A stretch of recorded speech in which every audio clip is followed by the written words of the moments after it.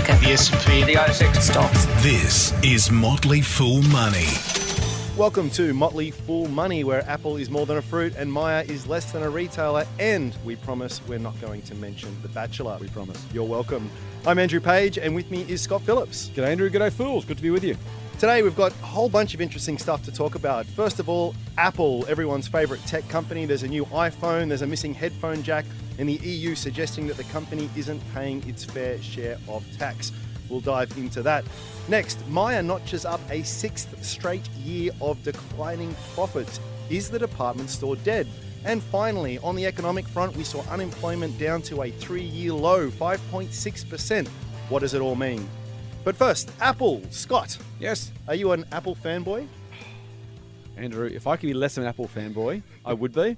I proudly have an Android Nexus phone, as you well know. Me too. I don't mind Apple, but I got out of the ecosystem specifically because I didn't like them locking me in. I wanted the freedom. And frankly, Google is such a better ecosystem, I just can't step away from it. Now, I'm not going to pursue this line of questioning too much because you get the lovers, you get the haters, and it all gets very We're messy. lovers, not fighters, Andrew. That's true. But it is an interesting thing. I mean, Apple has been such a phenomena out there. You know, investors have done incredibly well. One of the largest companies on the planet.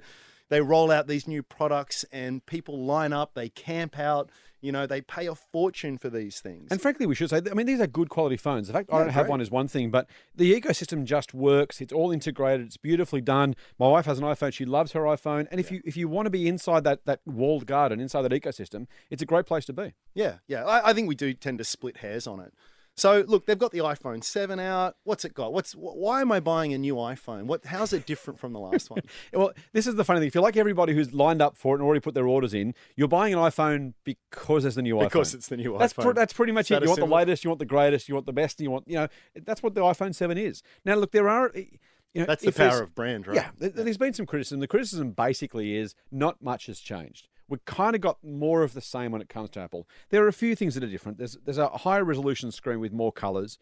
It's apparently more water resistant. In fact, saw some photos of it being held... More water resistant? Well, I saw some photos of it being held underwater, which I don't know I'd necessarily try that out with my iPhone, but people are saying apparently it's water resistant, which is good. Okay. It's got the new AirPods, those new wireless headphones, of course, and dual speakers with a better sound. So, look, it's a better phone than the iPhone 6.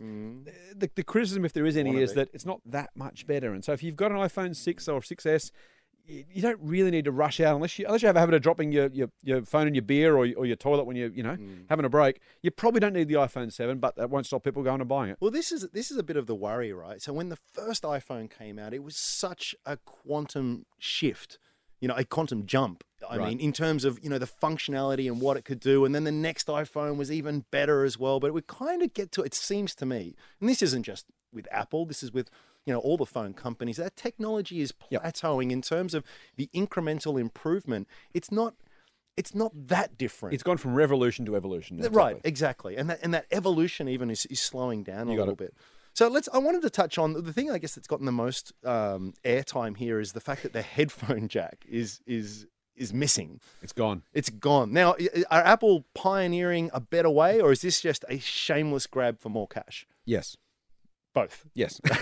It's short. Look, if you speak to the Apple fanboys, and we have one in particular in our office, g'day to Anaban, who's our resident Apple fanboy. Mad for it. Absolutely mad. He will say, and with absolute justification, that removing the headphone jack does a few things. Firstly, it actually puts space back into a phone. Now, a headphone jack isn't that big, but you think about the hardware that sits just outside that jack or around that jack inside your phone. That's space you can't use for electronics, for speakers, for battery. So, you want to have that space, and space is a huge, huge, huge premium. Yep. So Apple is saying, well, you know what? If we took it out, we have a lot of space back. Also, as he points out, the headphone jack is a super analog solution in a very digital world. The headphone jack hasn't changed in the best part of a century. So, these are exactly the same connections you put into your... Well, close enough. When the radio was invented, the first headphone jack that went in basically looks like it does today. Oh, okay. There's not that much that's changed. So, the phone. I had a cassette player when I was 6 or 7. I could take my headphones out of that one, stick it in an iPhone, exactly the same thing. Now, Mark 1 for longevity, Mark 1 for if it's not broke, don't fix it. Apple are saying, you know what, this is broken. We actually want to replace it with a digital solution. And it means that we can now sell you some AirPods. For about $200 a pop. For $200 a pop. These tiny little AirPods that you're going to, you know what, the iPhone might be waterproof, but you're going to lose the AirPods somewhere down the back of the couch, in the toilet, in your beer, down the... Bit of a choking hazard too for those with young kids, right? So I hear. So look, I use wireless headphones, I use Bluetooth headphones, I think you do too, Andrew.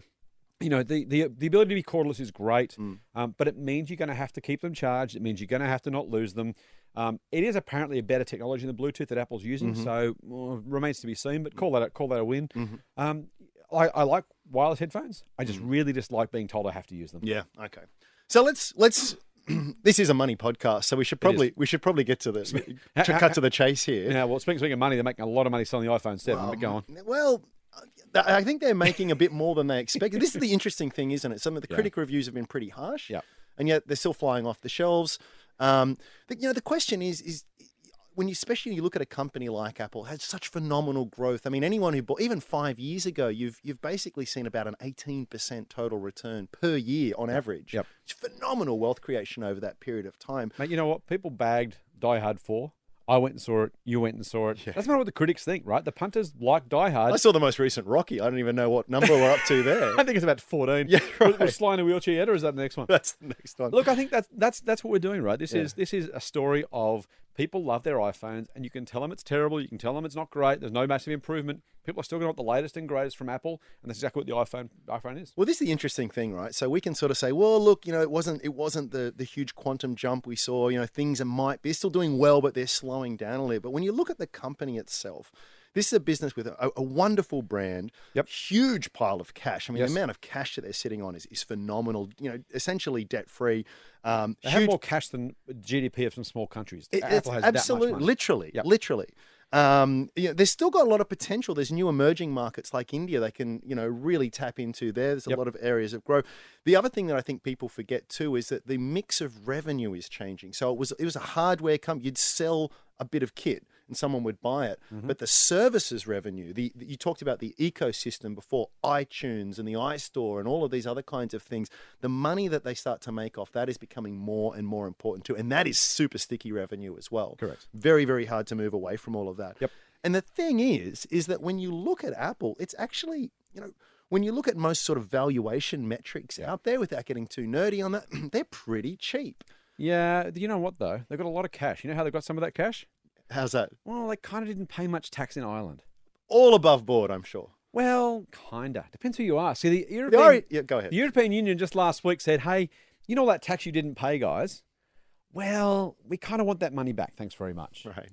Funnily enough, you know where they're supposed to pay the tax? That was Ireland. Ireland? You know what the Irish government said? No, we don't want it. We don't want the money. Well, now, how could that possibly be? Well, it's only $14 billion. Who needs $14 billion? And the Irish economy's not going that great, as I understand it. Correct. You know what?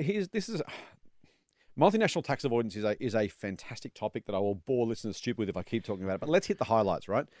Companies set up offices in places where they pay no tax, and they channel their profits to those offices, so they pay no tax. So we saw James Hardy went to the Netherlands, then went to Ireland. Yep. Apple has an office in Ireland. BHP have a marketing hub. I'll put that in air quotes for those who are listening. A marketing hub in Singapore. Now, all of those companies are doing things that are absolutely legal. No, there's no illegality there. I'm not suggesting anything's wrong at all. But they're moving their profits around to the places that have the lowest tax rate. Okay. And Ireland basically said, hey, you have an office in Ireland, you'll pay low tax. How many people you reckon work for Apple in Ireland in that head office? 3? No. How many? 0. 0, There's really? not a single employee of that Apple entity in Ireland, yet it pays low tax there because it says that's where it makes its profits. Doesn't even have an office that it rents? Maybe. Probably maybe a mailbox. Yeah, right. Okay. So that's the story, right? So basically Apple said, oh, our head office is there. We'll pay no tax there. Ireland are happy with that because they get a very small amount of tax. So Ireland gets some money for doing nothing. Yep. If Apple have to pay Ireland that tax, every other company who's there is going to say, well, let's go and find somewhere else to live. Right. Let's go move our company to the Netherlands or the Bahamas or the British Virgin Islands or Liechtenstein. Wherever they can pay the least amount of tax, they're going to move their corporate office to. And Ireland don't want to lose that revenue. So, yeah, they'd win their money from Apple today, but all of the future profits they would otherwise get, the future taxes they'd charge, all of a sudden go away because those companies are going to say, well, we've got no one there. No one's going to complain if we move the office somewhere else. Let's decamp and go somewhere else. Isn't there a risk, again, we'll keep this short, but isn't there a risk, we always say that, isn't there a risk that there's you stimulate a bit of a race to the bottom, so then all of a sudden the Kiwis go, actually, maybe we should lower our corporate tax rate.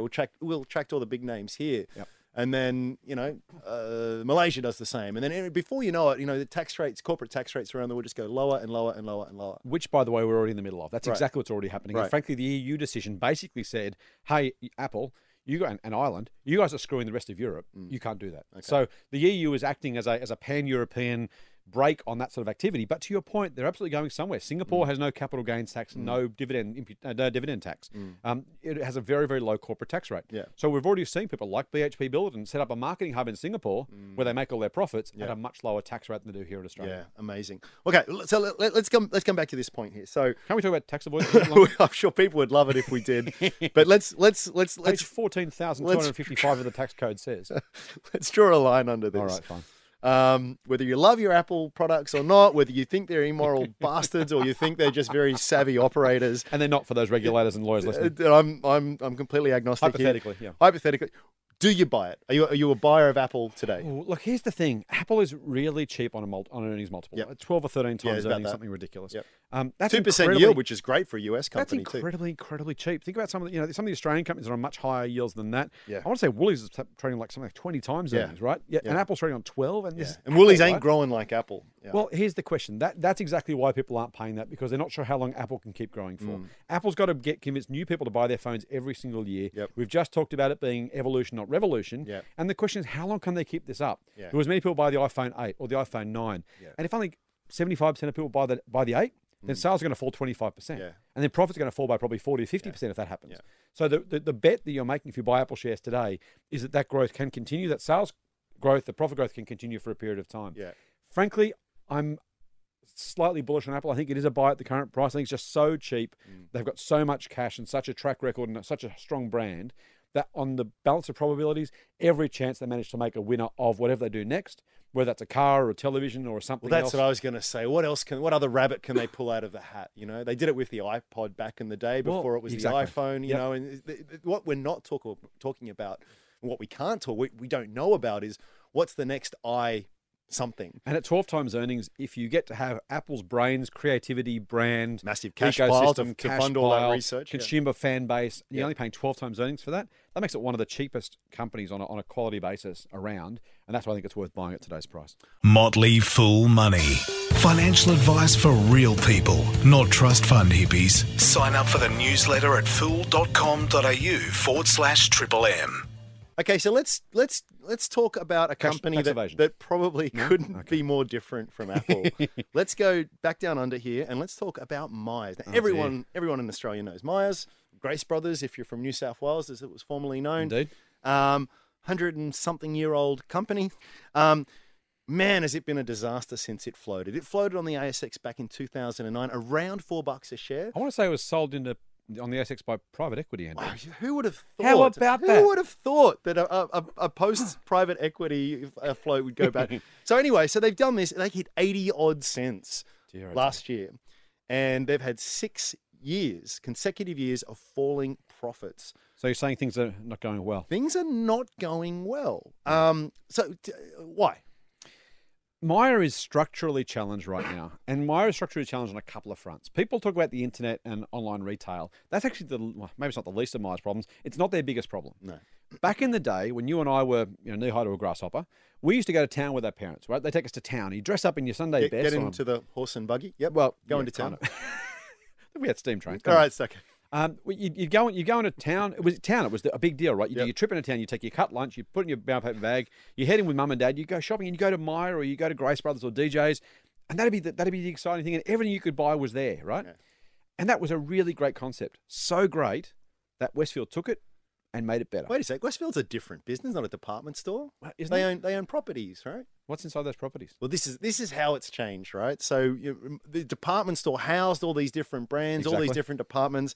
And everything you could want in the one place. It was just all there. Yep. Westfield basically said, well, we'll just build them all and then we'll just rent out the space and we'll just let retailers just do their own thing and we'll just clip the ticket on the rent. Right. So in the past, when you went to one place for everything, you went to Myer or DJ's or Grace Brothers. These days, you want everything in one place. You don't worry about who says, I might go to Myer and see if they've got what I need. You say, I'll go to Westfield in Sydney or Westfield in Chadstone or Westfield in somewhere else. And you say, I'll go there and see what I can get. And so you want a new shirt? Yeah. There's 4 or 5 different retailers you can choose from. You want a pair of pants? You want a new iPhone? You don't go to David Jones and buy your iPhone. You go to Westfield and see where you can buy an iPhone. Yes. You might end up in DJs to compare the price of a television or to buy a particular brand of shirt. Yeah. But realistically... It's not your destination, though, is it? Right, Yeah. that's the problem. And so Myers' very relevance has been sapped away by Westfield and others building shopping malls that are the modern-day department stores. Yeah. DJs has the same problem, of course. Oh, as well. absolutely. And it's structurally challenging. We should say, by the way, the managers of these businesses are doing a very good job to do as well as they are. We say that Myers got 6 years of falling profits. That's true. But that's actually a good result. It could have been much, much, much worse had they not been more relevant than they are. So this is a situation like airlines where if you do a great job, you stay in business. If you do a mediocre job, you go broke. And so the best these guys can do, tough gig. if they can stay in business and have a reasonable chance of succeeding and surviving, that's actually a really great result given the headwinds you're sailing into as a company. And this, the interesting thing, so the turnaround strategy under the relatively new CEO is basically, let's become more like Westfield. So they're basically renting their space out to brands, concession stands, and they run, and they're becoming more and more of that model. Now, it seems, at least early days, it's starting to gain a bit of traction. Same store sales are up, particularly in the new ones that they're really focusing on. They're getting rid of underperforming sites. They're making things smaller, more compact. That helps same store sales, by the way. When you close some other stores, if you close a couple of Myer stores, then you got to go somewhere else. You're such a cynic. The ones that are left go up. You're such a cynic. Oh, they have to. Yeah, you're right. No, and so I guess what I'm saying is there's a whole funk here with all of this kind of stuff. Is it worth buying now that things seem to be on the mend? No.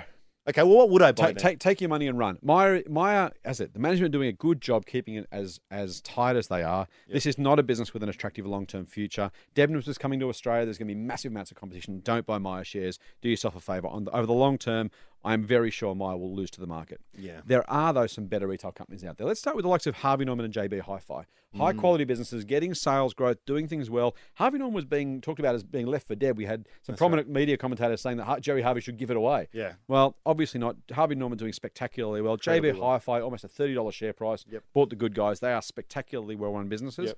They're still not the best idea.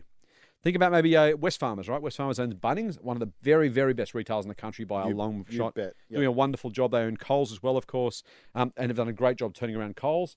A really, really high-quality business, but still not our best idea. Well, what is our best idea? We really like Retail Food Group. Retail Food Group is the name behind Michelle's Patisserie, Gloria Jean's, Brumby's Bakery, Donut King, Crust Pizza, Pizza Capers, and a whole lot more. Yep. These guys are spectacularly well run. A franchisor who get the franchisees to do all the work for them, basically. Yep. Now in 50 or 60 countries around the world, more than 1,500 sites around the world. These are guys who just got it done well. Yep. Great brands, great systems, great processes, great model. They know how to make a buck. They clip the ticket on the franchisee sales and the purchase of product. RFG Retail Food Group, ASX RFG is the code. Our single best retail idea, especially for podcast listeners. Yep, I like it too. Get more Motley Fool money advice at fool.com.au/Triple M. All right, last but not least, maybe least. Maybe least. Let's talk about unemployment.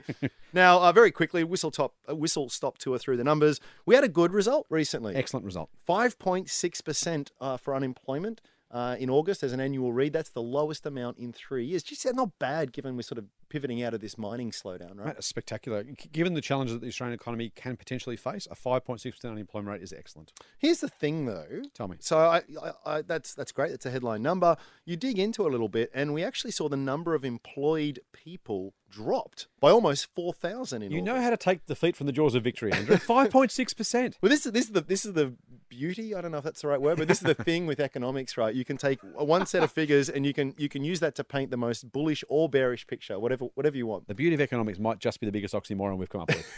Very true. Keep going. Well, riddle me this: how are there 4,000 fewer people employed and unemployment drops? Economists don't come up with any number you want, Andrew. Just tell me what number you want and I'll find a way to make it happen. Well, how did they do it? They're like accountants. The answer is in something that we won't go into in a lot of detail because we'll bore you again, is the participation rate. So what happens is basically the unemployment number is calculated as the number of people looking for work as a proportion of the number of people who are looking for work and actually in work. Okay. But if you were looking for work last month and you simply stop, you say, I don't want a job anymore, you're not counted in that. I don't what want we a call job the anymore. I participation couldn't be rate. bothered looking for a job anymore. Same thing, right? Yeah, You're basically saying, I can't bother either getting the dole, looking for a job, or actually working. Yep. You just simply take yourself out of the mix altogether. Okay. Now, the most obvious example are stay-at-home parents, for example, okay. who simply say, well, I'm not looking for a job because I've got kids to look after. I haven't got a job. I've got a full-time job looking after kids, but I haven't got paid employment. So I simply don't count in the participation rate, the number of people participating in the employment market, either employed or looking for work. When that number falls, when there are fewer people looking for work, the unemployment number can drop. Okay. And what about the mix? The other sort of wrinkle you get here is that this mix between full-time and part-time. For a while there, we were sort of seeing some good numbers, but the number of full-time jobs is really declining and sort of being bumped up by part-time jobs. Until now. So we saw a little bit of a reversal in the most recent month. Indeed. We saw about 11,000 odd full-time jobs added and about 17,000 part-time jobs lost. So a net reduction in jobs. The good news is that businesses are hiring more people full-time, which says something about businesses' expectations for the future of the economy. Yeah, you don't hire more people unless you absolutely You certainly need to and you you're don't employ confident. full-time, that's for sure. Yeah, definitely. Yep. Definitely. So what's the take-home message here, Scott? Look, I think that 5.6% is very, very good. I think we know there are monthly fluctuations in these numbers. The individual number is never worth putting too much weight on. It's the trend that matters. The trend year on year. The trend is your friend. We've got the eastern, southeastern states doing very well. Queensland, WA still struggling on the back of loss of mining jobs. That still needs to turn around. So look, a cautious. Let's call it a B plus. Okay, B plus. It's not an A. It's not a C. About a B plus, I think, for the unemployment number this month. I'll take it. Deal. Listen, fools, that wraps it up. Before you go, remember, we'd encourage you to subscribe to Triple M's Motley Fool Money. You can do that. Speaking of Apple, go to the iTunes store. Please. Do that. Give Apple a bit of a boost. And us a 5-star rating if you don't mind. If you like Scott and you prefer the Android, well, there's plenty of podcast apps there that you can use as well. And you can go, of course, straight to triplem.com.au/podcasts. Thanks so much for your time, Scott. Thanks, Andrew. We really hope you enjoyed the show. We always enjoy delivering it for you. And we'll see you next week. Full on. Full on. The Motley Fool and people appearing in this program may have positions in the companies mentioned. General advice only. Please speak to your financial professional to understand how it may pertain to your situation. Subscribe to the free newsletter at fool.com.au/triple M. The Motley Fool operates under Financial Services Licence 400691.